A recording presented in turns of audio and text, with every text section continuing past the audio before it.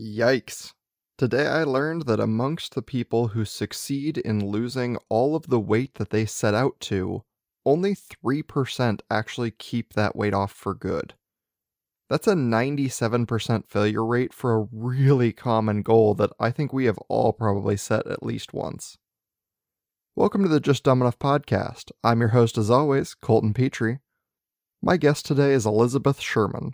Elizabeth has been a life, health, and weight loss coach for closing on 2 decades. She is also the host of the podcast Done with Dieting, where she explores all things health-related with various guests. She's here to give up the top-tier tricks for achieving our weight loss and exercise goals. Let's learn how to lose some weight and finally keep it off.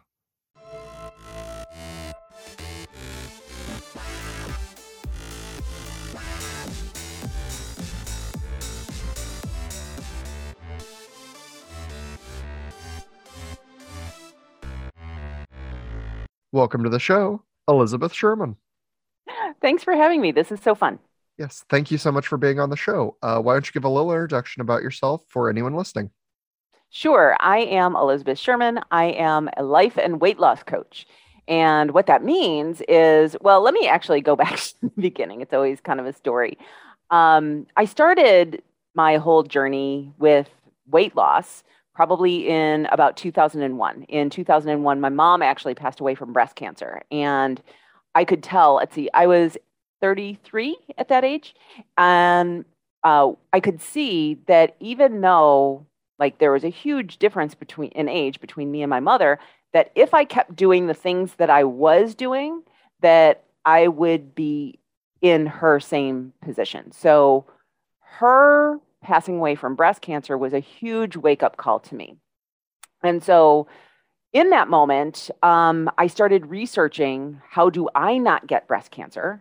And I found out that breast cancer, all cancers, and lots of other lifestyle diseases are exacerbated by excess weight. I was heavy. And so I started the process of trying to avoid getting cancer. And part of that was just cleaning up my diet, starting to exercise. And I would love to tell you that when I realized that there was that relationship between excess weight and lifestyle disease, that I quickly made the change, like overnight, right? But I didn't. My struggle was actually for about 15 years after that.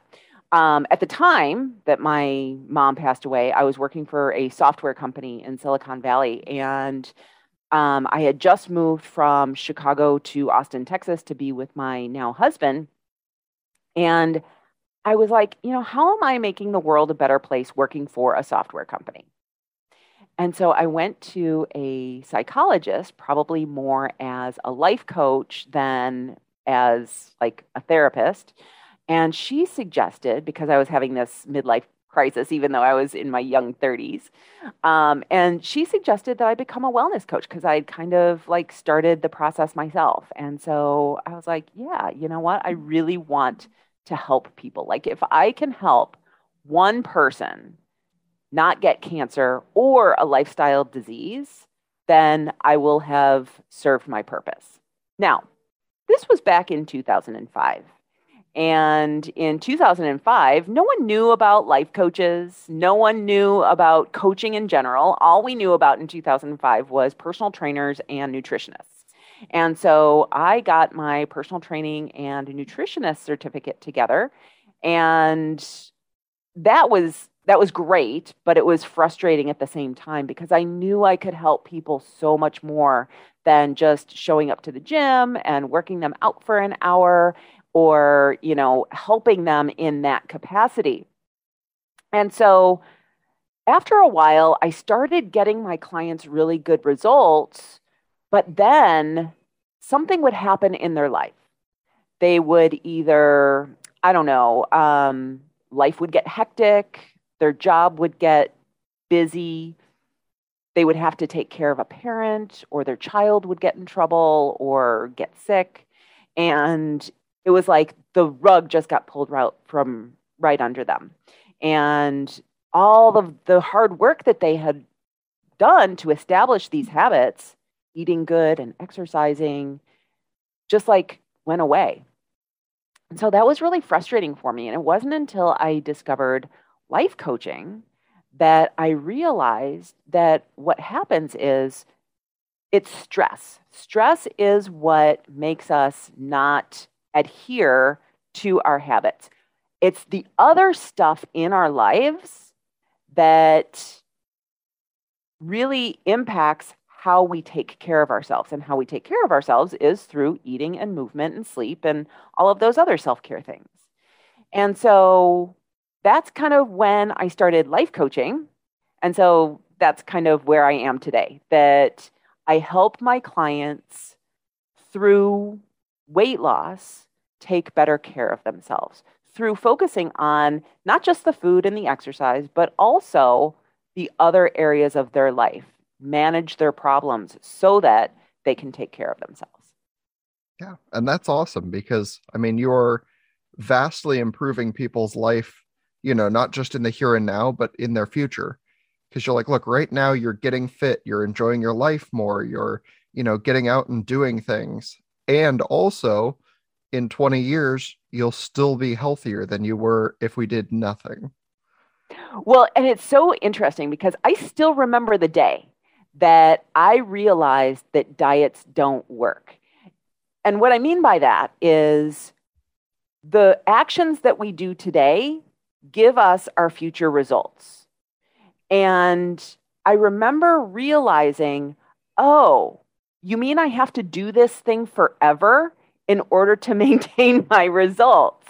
Like, I go off the diet and I start eating the way that I was eating before, I'm going to look the same. And that's when everything kind of shifted. So, yeah, what I'm doing is I'm helping my clients not only make change today, but also helping them change the way that they think about their problems so that they never have to go on another diet ever again. And that's great because one of the questions I had is like, what diets out there, because I'm sure a lot of them, and this is going to be a hot take, are just outright farces, and which ones are just fads that are like, yeah, it'll work, but you can't maintain that. That's actually a really good question because the answer is all diets work. Not all diets work for everybody. And so, what that means is a diet that might work for me might not work for someone else. It's all about how that. And when I talk about diets, let me back up for just a second. I talk about diets from two different perspectives. I talk about diets with a big D and diets with a small d. Diets with a big D are prescribed diets like the keto diet or like Atkins diet or I don't know, South Beach diet. You can tell when I used to do my diets, right? With or Weight Watchers, like those are prescribed diets. But then we also have diet as far as a small d, which is just the way that I eat. And the key to lifelong weight management is to figure out how those diets with a big D, how you can manage them so that they become the diet with a small d.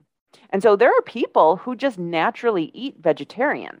There are other people that if you make them eat a vegetarian diet, they will not feel good. They will crave meat. They'll gain weight. They'll feel really lethargic or spacey, like because it's too high in carbohydrate for them.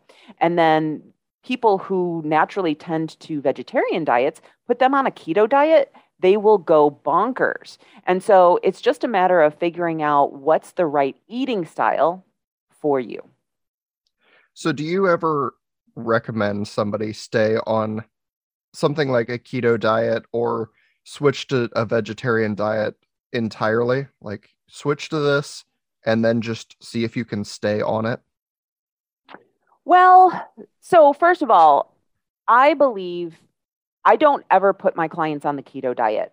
And I don't do that because I think that a lot of diets you can half ass. Can I swear on your podcast? Yeah, as much as you want.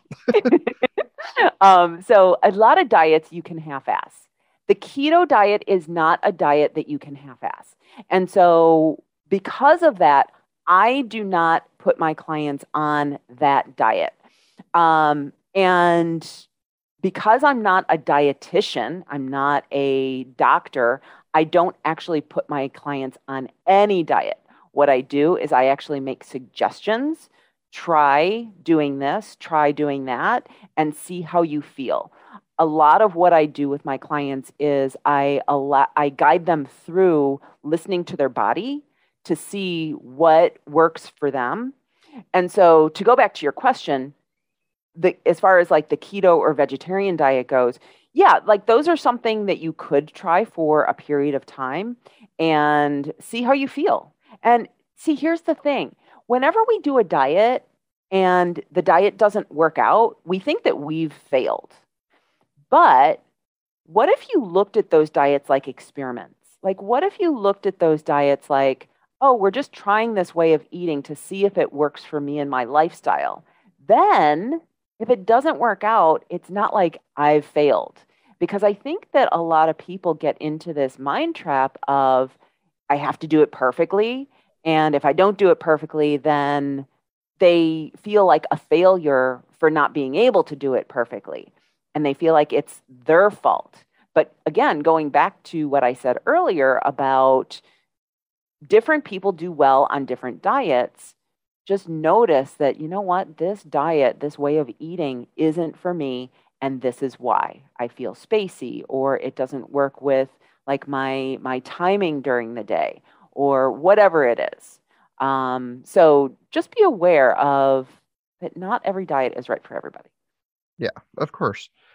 I have tried quite a few out there just because I am part of that group that's like, oh, everyone says this diet works. Let's see if this diet works. And most of them make me feel fairly miserable. And I think that's just Mm, like something in restricting myself so hard to things like mhm, keto, because I did the mhm, keto diet for a mhm, little while and I lost weight on it. Like, mhm. of course it does that. But I was also miserable because I'm like, everything I eat just feels like I'm swallowing grease Mm, and I hate it. And yeah. then if I try and do something that is, all the way on the other side of the spectrum and I'm eating entirely vegetarian, I do have that feeling where I'm like, I need any source of meat or I hate every day. Yeah, yeah. So like everyone's a little bit different. And so you just have to figure out the mix of protein, fats, and carbohydrates for you. Mhm. Yeah. Okay. When you're working with clients, do you see, I mean, either diets specific, big D, or just the act of dieting work better in men or women for any way? Yeah, that's a really good question. So I focus on women between 45 and 60, and really women in midlife, women who are going through perimenopause and menopause.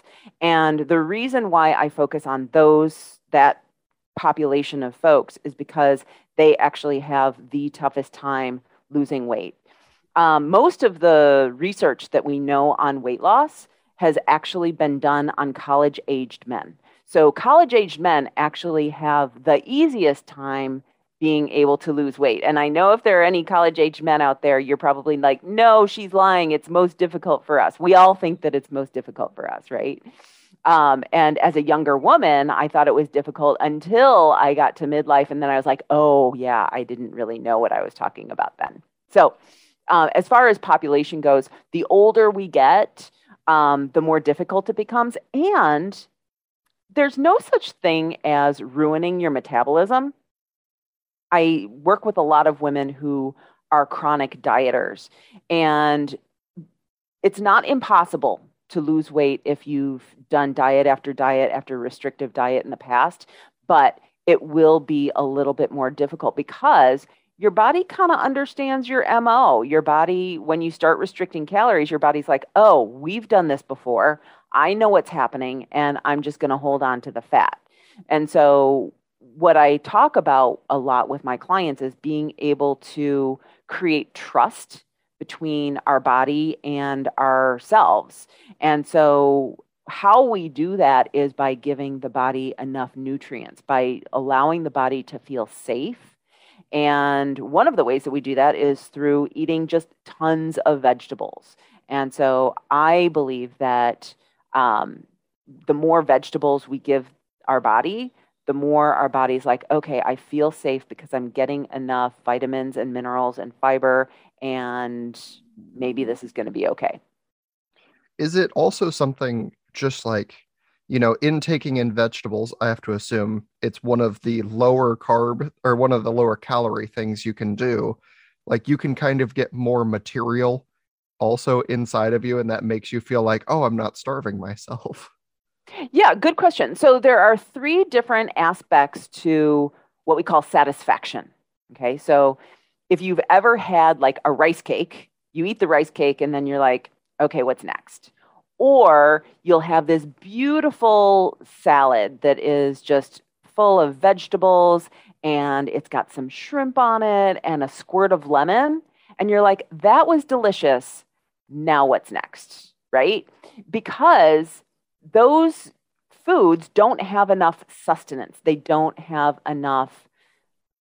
sustain us. And so, what we really want to do is we want to feel satiated after we eat. And we do that through one of three different ways. So, the first way is that when our stomach lining stretches a little bit, that sends the signals from our stomach to our brain that we've had enough food. And so vegetables are really bulky. They're going to stretch that stomach lining. Number two is weight. So your stomach needs to have a little bit of weight in it. And so, like the rice cake isn't going to feel very heavy. And so, therefore, we want to make sure that we're eating foods that are heavy in water content. So, again, vegetables do that. But if you've ever had like a big bowl of broccoli, you eat the broccoli and it's great, but you're like, okay, I still need something. And so, the other thing that we generally need in our food is fat. And so, don't be afraid of fat because one, it is going to make you feel more satiated. But two, it's also going to help you to, absorb fat soluble vitamins. So we have two different types of vitamins in our vegetables. We have water soluble and fat soluble. And so we really need fat in order to be able to take in those fat soluble vitamins. So don't be afraid of fat. So those three things: stretching of the stomach lining, weight of the food in our stomach, and then also having enough fat, and that's going to be different for everybody, are the three things that tell our brain and our body that we've had enough food. Okay. Is there a good resource, like something that has, I guess, a healthy fat content that you can eat with meals that like will just make you feel a little better from that aspect? So, are you asking about healthy fats versus Uh, less I just healthy fats? I just assume like there is a healthier fat, and it's something that you're like, oh, if I'm looking to, stretch the stomach, add weight to the stomach, and then get a little fat in there, like what is the preferred fat? Oh, good question. Okay, so I'm going to answer this one of two different ways. First of all, if you are making dinner or you're really super hungry, but you know that dinner isn't going to happen for like, I don't know, a half an hour or an hour, one of the best things to eat is some nuts. Okay, so like almonds. And the same thing actually is true for when you go out to dinner. So if you go out to dinner, have a pre salad beforehand because the dressing in the salad will have some fat in it, and that will start to create the process of satiety in your body. So having a little bit of fat before you eat, and that can be olive oil, it can be nuts, it can be whatever you want, is totally fine. I personally love avocado, like I don't want to say whole avocados because I don't eat a whole one, but I love avocado because it's got fat in it and avocados have a ton of fiber, and fiber is really good for helping you to feel full as well. So it depends on what you're eating. Going back to your original question, like if you're having a smoothie, sometimes putting a little bit of peanut butter in there could actually add some fat, or you could also add some nuts in there as well. So, yeah. Okay, lots of options though, Mhm. and that's what's important.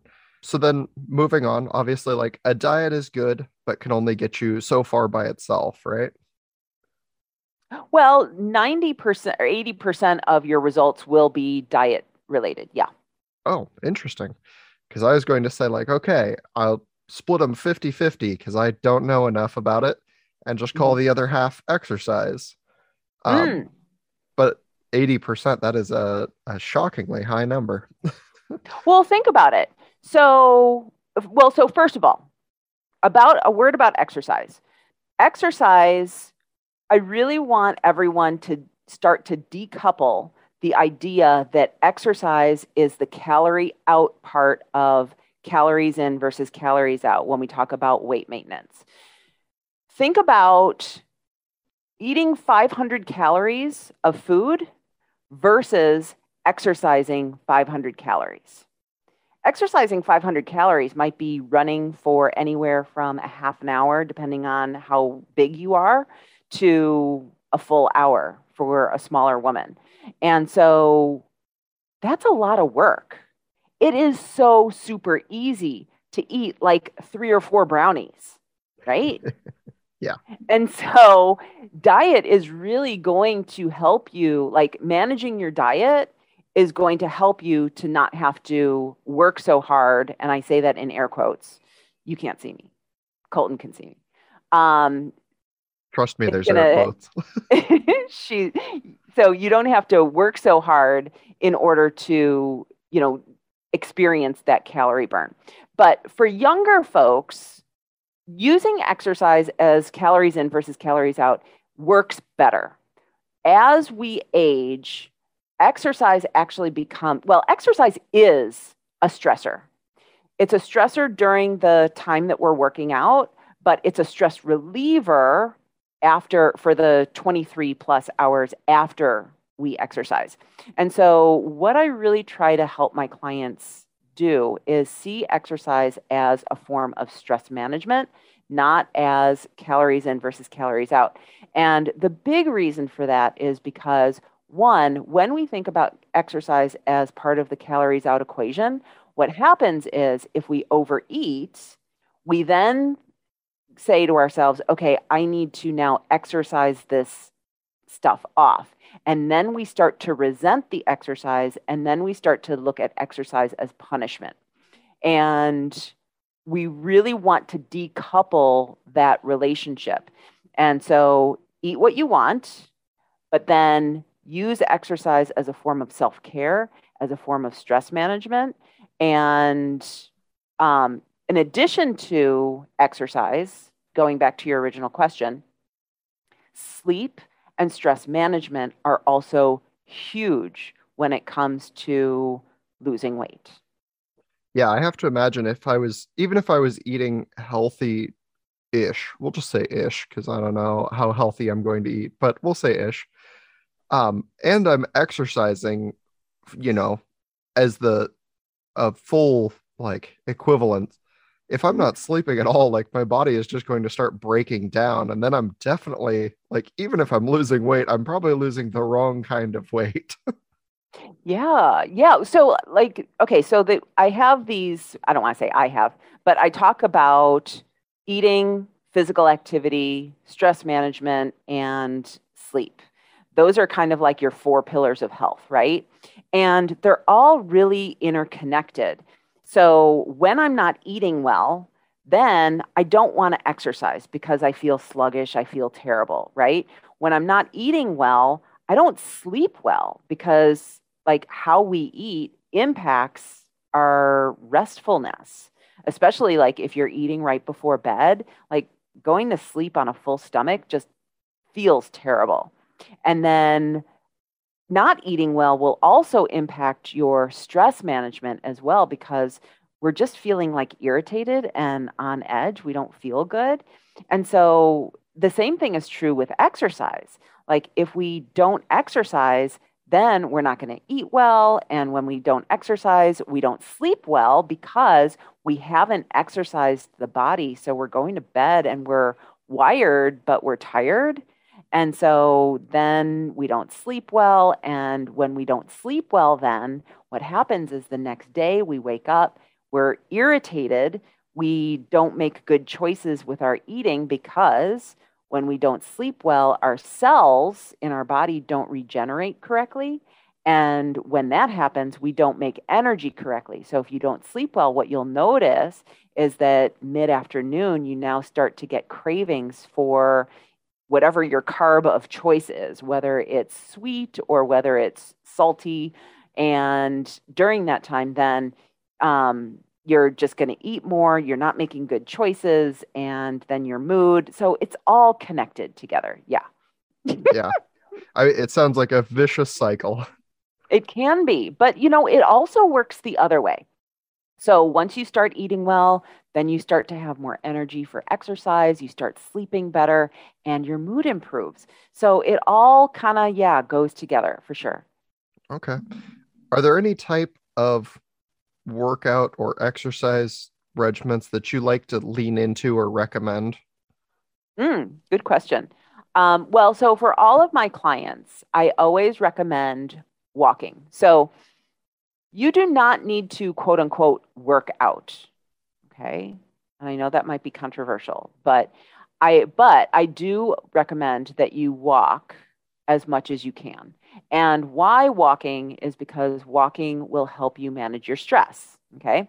Now, that being said, and that aside, I prefer, I think that this is one of those things that as you get into more movement, you discover what it is that you like.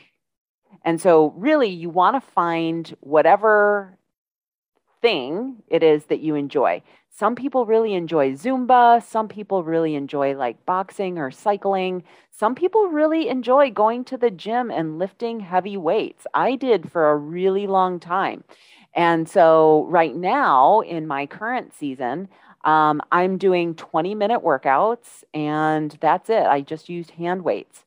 There was a period of time when I was in roller derby. And so I was using roller derby as a form of exercise. It was tons of fun. So Yeah. you just have to find out, like, what do you like to do? Maybe volleyball, play with your kids. I don't know. Okay. Um, I feel like, like we said, walking is a good kind of gateway drug to other exercises. Mm-hmm. Um, but I feel like so many people look at it and just go, I don't need to do this because I walk all day for my job. Or, like while I'm Mm-hmm. at work, my Fitbit says I got 10,000 steps or whatever it is people are using these days. Mm-hmm. I feel like that doesn't count, right? Well, it does. It does count. In fact, there was a really good study done on maids in a hotel. And what they told the maids, they had two different groups. One was they didn't tell them anything. And the other group, they actually told your job counts as exercise. And what was really fascinating was because these maids then saw all of their physical activity at work as exercise, they started to actually treat themselves better and eat better, and they actually lost weight. So, yeah, it actually does contribute. Any movement does contribute. That being said, I'm always going to suggest that you do more walking in nature if it's available to you. Clearly, there are parts of the world that are cold or really super hot, where you have what are called physical activity deserts, where you can't really go and walk outside. And so, being aware of, just doing as much walking as you can in nature, it would be great.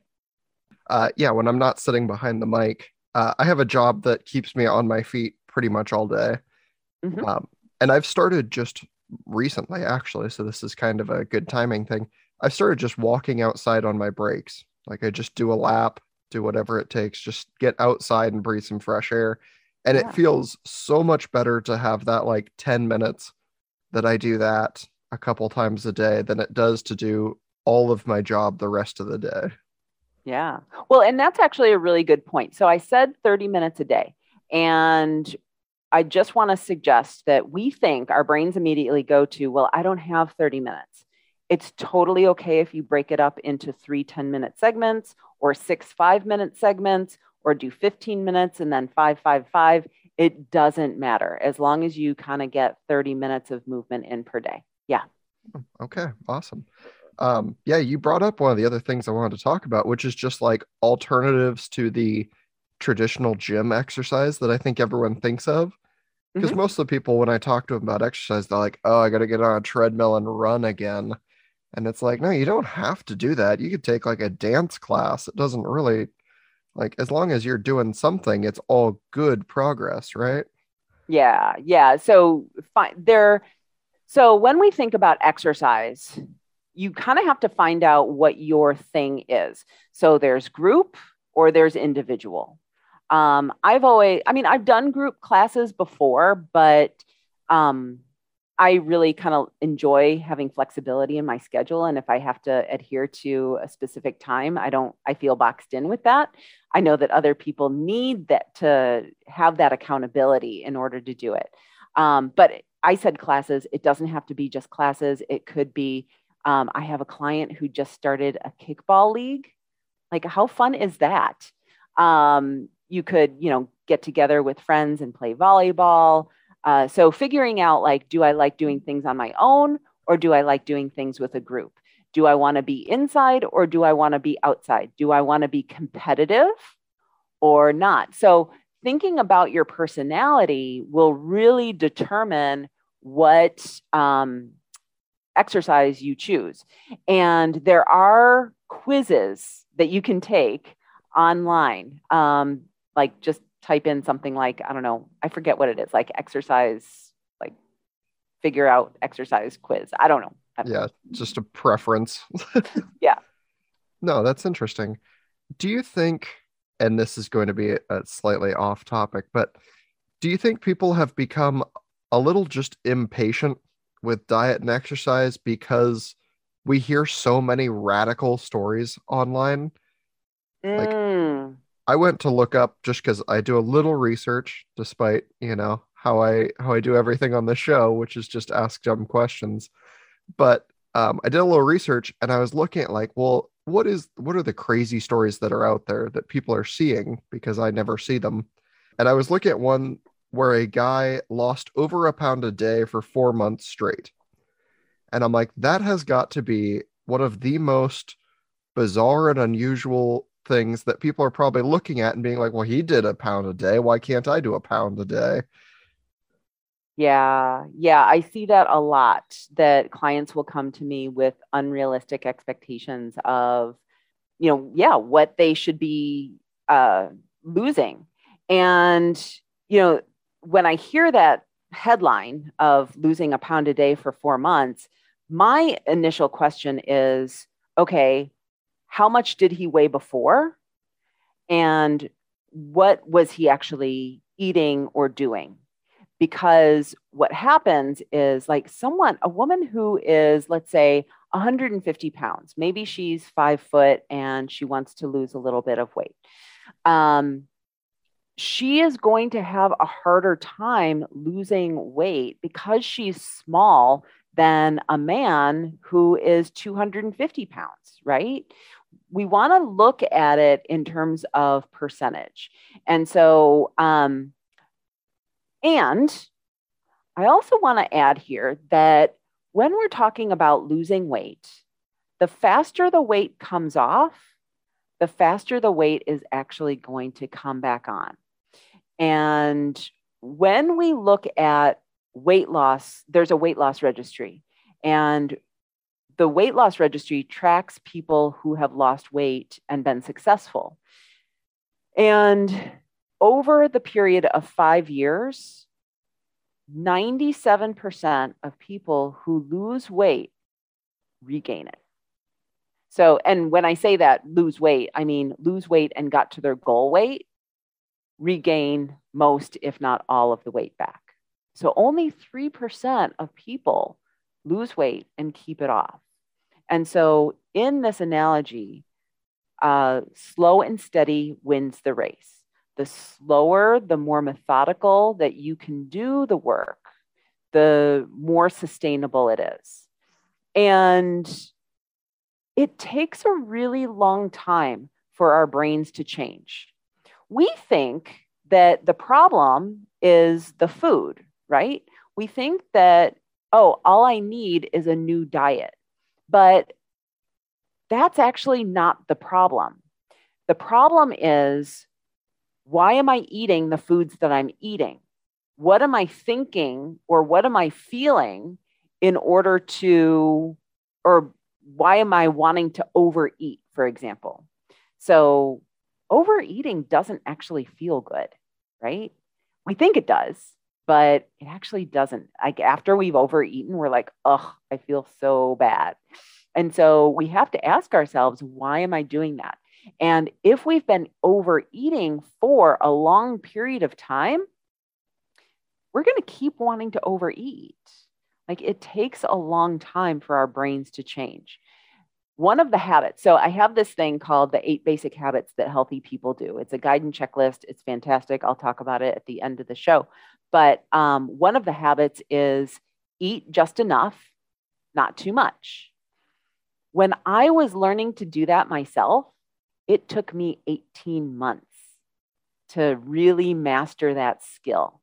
And so, like, to be able to lose 4 pounds, or what did you say, 120 pounds in 4 months? Um, Something like that. yeah, it was a pound a day for 4 months. So yeah, it should be like 120 some odd pounds. Like, imagine losing 120 pounds in 4 months. When I lost weight, I didn't recognize myself in the mirror anymore. And so to be able to lose that amount of weight, you don't recognize yourself. And there's a huge identity shift. So again, we think that we want the overnight success, but I'm going to argue that we actually don't. Well, yeah, like you said, it's, you have to build this habit. If you do manage to lose, your 30 pounds worth of goal in 1 month, like how much of a habit have you built and how concrete is it? Like you're going to let it go because you're like, well, I hit my goal. I don't need to keep this up anymore. It's like, no, you do have to keep that up. Yeah. Yeah. Well, and you brought up a really interesting word, which is habit. We haven't really talked about that a lot, but there's this fallacy that it takes 21 days to build or break a habit. And I don't want to say it's a lie. It depends on what you're talking about. So I have so many clients who've been like, okay, I've done this for 20 days, 21 days. Now I should like be able to set it and forget it. And that's absolutely not true. It takes longer to be able to establish that habit depending on how long you've had it before. Yeah. Yeah. I've heard all kinds of numbers on that. Mm-hmm. I could not tell you anywhere with any certainty that one is more accurate than the other because I have heard as little as 3 days, which I think is absurdly short because I can do anything for 3 days and not do it ever again. Up to like, a year where they're like, oh, if you do this for a year straight, every single day, like you'll finally remember it. And I'm like, I don't know if you need that long either for something to like just set in. But it depends on the complexity, right? Like if my goal is to wake up and drink water, all I have to do is put water next to my bed and then remember to drink it. Like that's probably not going to be as hard as, okay, every day after work, I have to exercise. Like that's going to be a way harder habit. Well, okay. So there are two things that I want to talk about in response to that. The first is there's a book by a woman named Gretchen Rubin, and it's called Better Than Before. And in the book, she talks about something called clean slate habits. And what clean slate habits are is when we talk about New Year's, people often get on the bandwagon of, okay, this year I'm going to make everything different. The problem is that not a lot has actually changed between December and January. There are certain events that happen in our lives that actually make creating or breaking habits easier. Those events are things like getting married, moving, changing jobs, getting divorced, having a baby, so on and so forth. So they're like disruptors in your life. And if you can think about a disruptor that's coming up in your life, you can then plan for that. So, like, let's say that you're moving to a new house and you don't want to bring junk food into the house anymore. You can kind of establish that. And the reason that I'm bringing this up is because there are lots of people who have said, okay, so after my kids go to school, then I go for a run. Well, then what happens when you don't have that stimulus anymore, that your kid doesn't go to school? So maybe your kid is staying home, or maybe your kid goes away to college. And again, you don't have that anymore. So then you don't have that stimulus. And what a habit is it's three parts. There's the cue, there's the routine, and then there's the reward. So if the cue goes away, then the routine and the reward also go away. Okay, so that's the first thing, is we really want to think about habits aren't set it and forget it forever. Like, you have to maintain them. So the second piece that I wanted to share is there's a model that I use with my clients, and it's called the Neuro-Linguistic Programming Logical Levels of Change. Okay, I know that that's a big phrase there, but it doesn't, like, let me explain it. So I want you to imagine that there's a pyramid, and the pyramid has 5 different layers to it. Okay. Now, at the top of the pyramid, we have things that are easy for us to do to create better habits or to create better change, like losing weight. But they're not long lasting.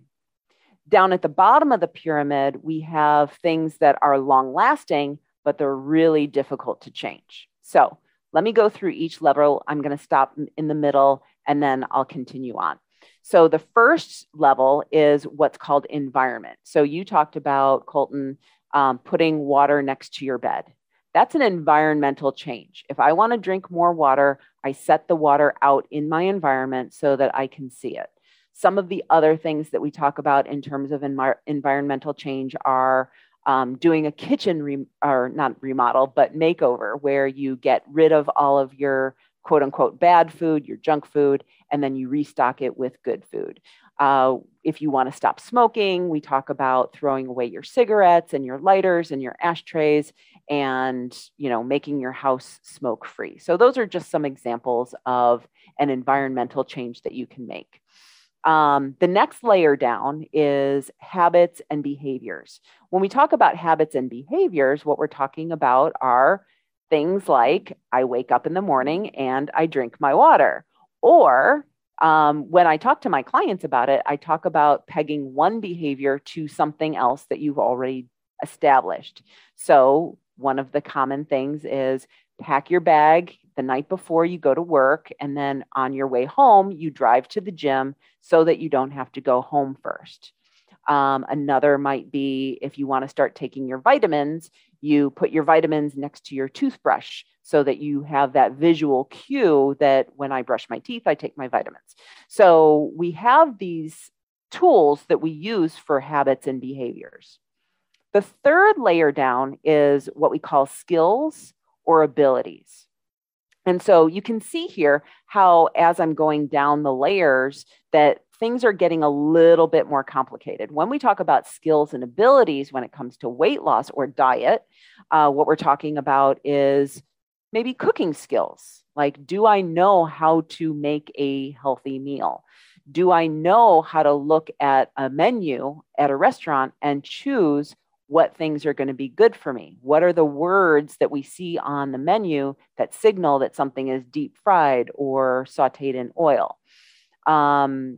Do I know how to exercise myself by myself? Or am I dependent on a personal trainer or a group exercise class? We saw that when the pandemic started, right? That all of a sudden gyms closed and people were like, oh my God, I don't know how to exercise. And so, anyway, these are all skills that we can build. Now, the problem is that with all of these things, they're very temporary. So one of the habits that people talk about a lot is I do all of my meal prep on the weekends and my meal planning on the weekends so that my week is easier. Okay, it's a great idea. But what happens if, I mean, right now, while we're recording this, we're coming up on 4th of July weekend. A lot of people are going to be out at the lake and doing fun activities with their friends. And they're going to come home on Monday night and not having done a lot of their meal prep stuff, right? And so then on Tuesday, they're not going to have their healthy meals. They're not going to have gone to the grocery store. So already they're behind the 8 ball. They don't have their environment set up. An environment needs to be maintained. Their habits, well, they don't have the stuff that they need in order for their habits to be successful.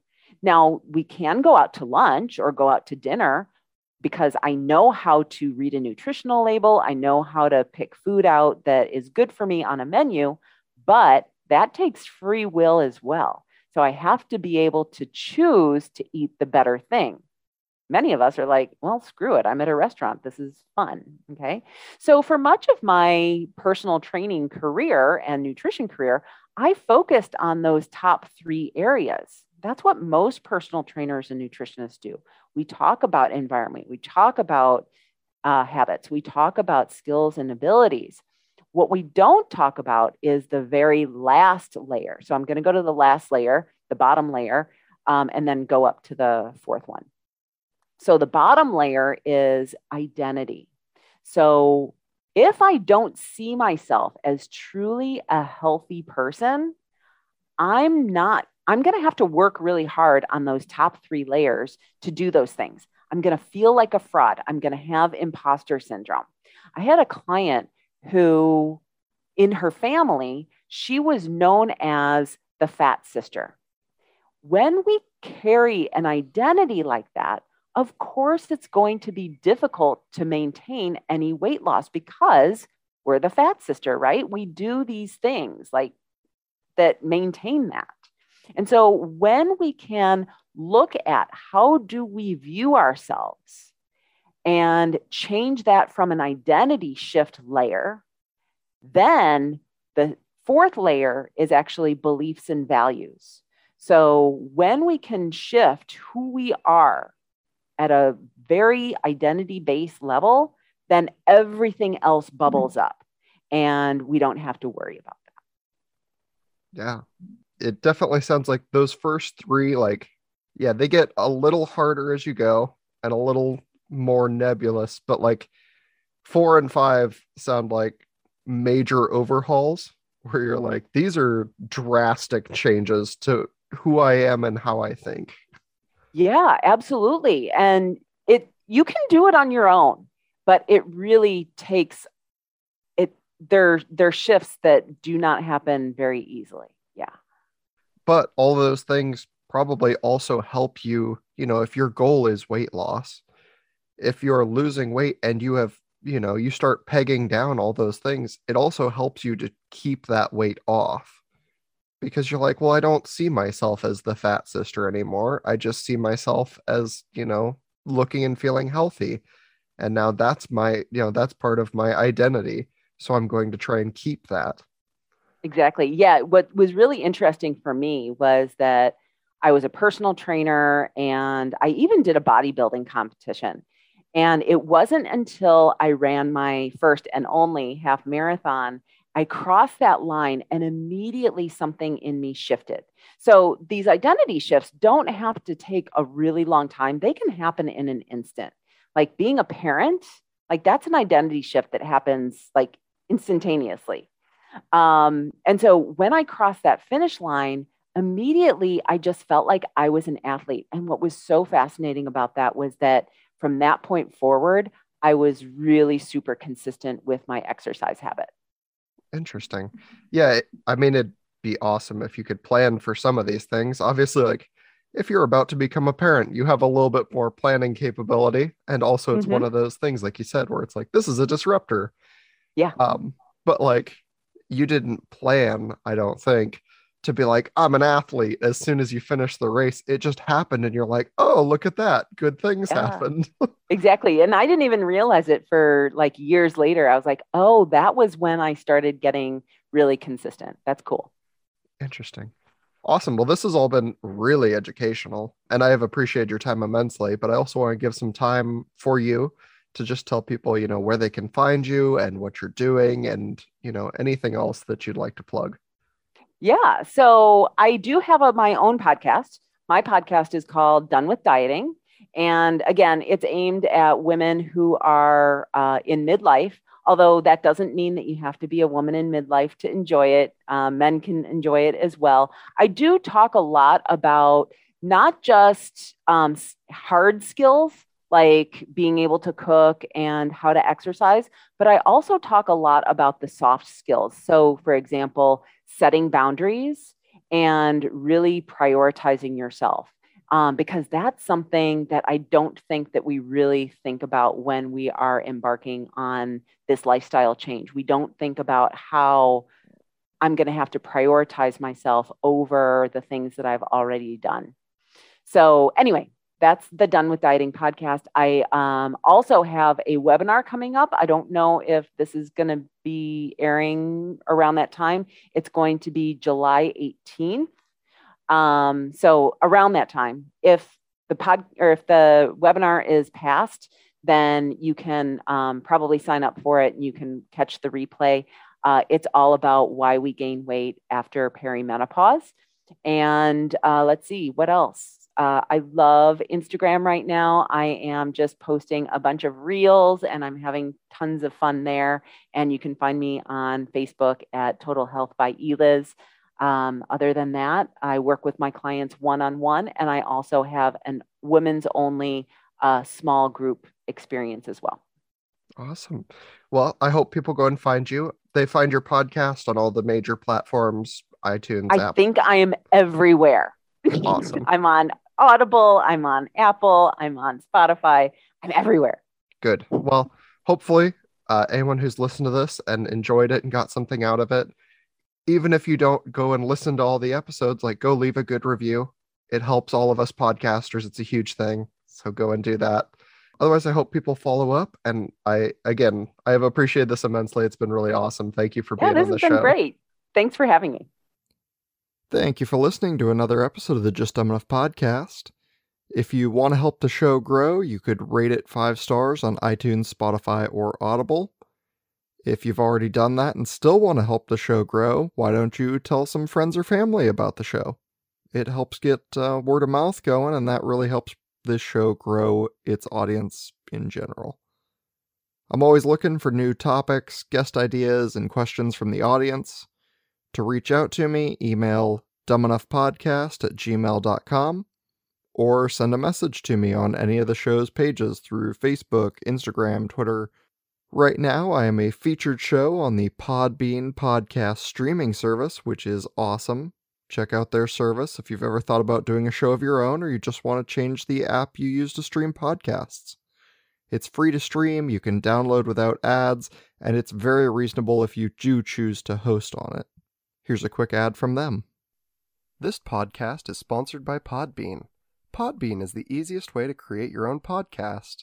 We use Podbean to host the Just Dumb Enough podcast. Download the free Podbean podcast app to start, record, and publish your very own podcast in minutes. Podbean provides everything you need to run your podcast, and you can record and publish episodes directly from the app on your phone. Download the free Podbean app today. That's Podbean. Head on over to Podbean at www.podbean.com and use the code PODCAST21 for your first 30 days of podcast hosting for free. Check it out. Just a quick reminder that August 4th through the 8th, I'm going to be in San Jose, California. So if you are in California and you want to hang out, hit me up. Let's hang out while I'm there. I think it's fun. I've done that in lots of other states now with lots of other listeners, and it's always been a good time. Lastly, the update to the top countries list for July. Number 1, still the United States, losing ground to all of the other countries, and now with the new top states California and Alabama. Number 2, Australia, moving all the way up to 2, still led by New South Wales. Number 3, Canada, with new top province Ontario just barely beating out BC. Number 4, the United Kingdom, getting bumped down just over the last week or so. Number 5, South Africa, which I know very little to nothing about. So, listeners, if you're familiar with South Africa and you have facts, write in, tell me what they are. Just tell me about this place that I have listeners in and am unfamiliar with. dumbenoughpodcast@gmail.com. That does it for this episode, hopefully moving over to the 2-a-week release model for a little while, so that'll be fun. And I'll see you soon for the next episode. Bye-bye!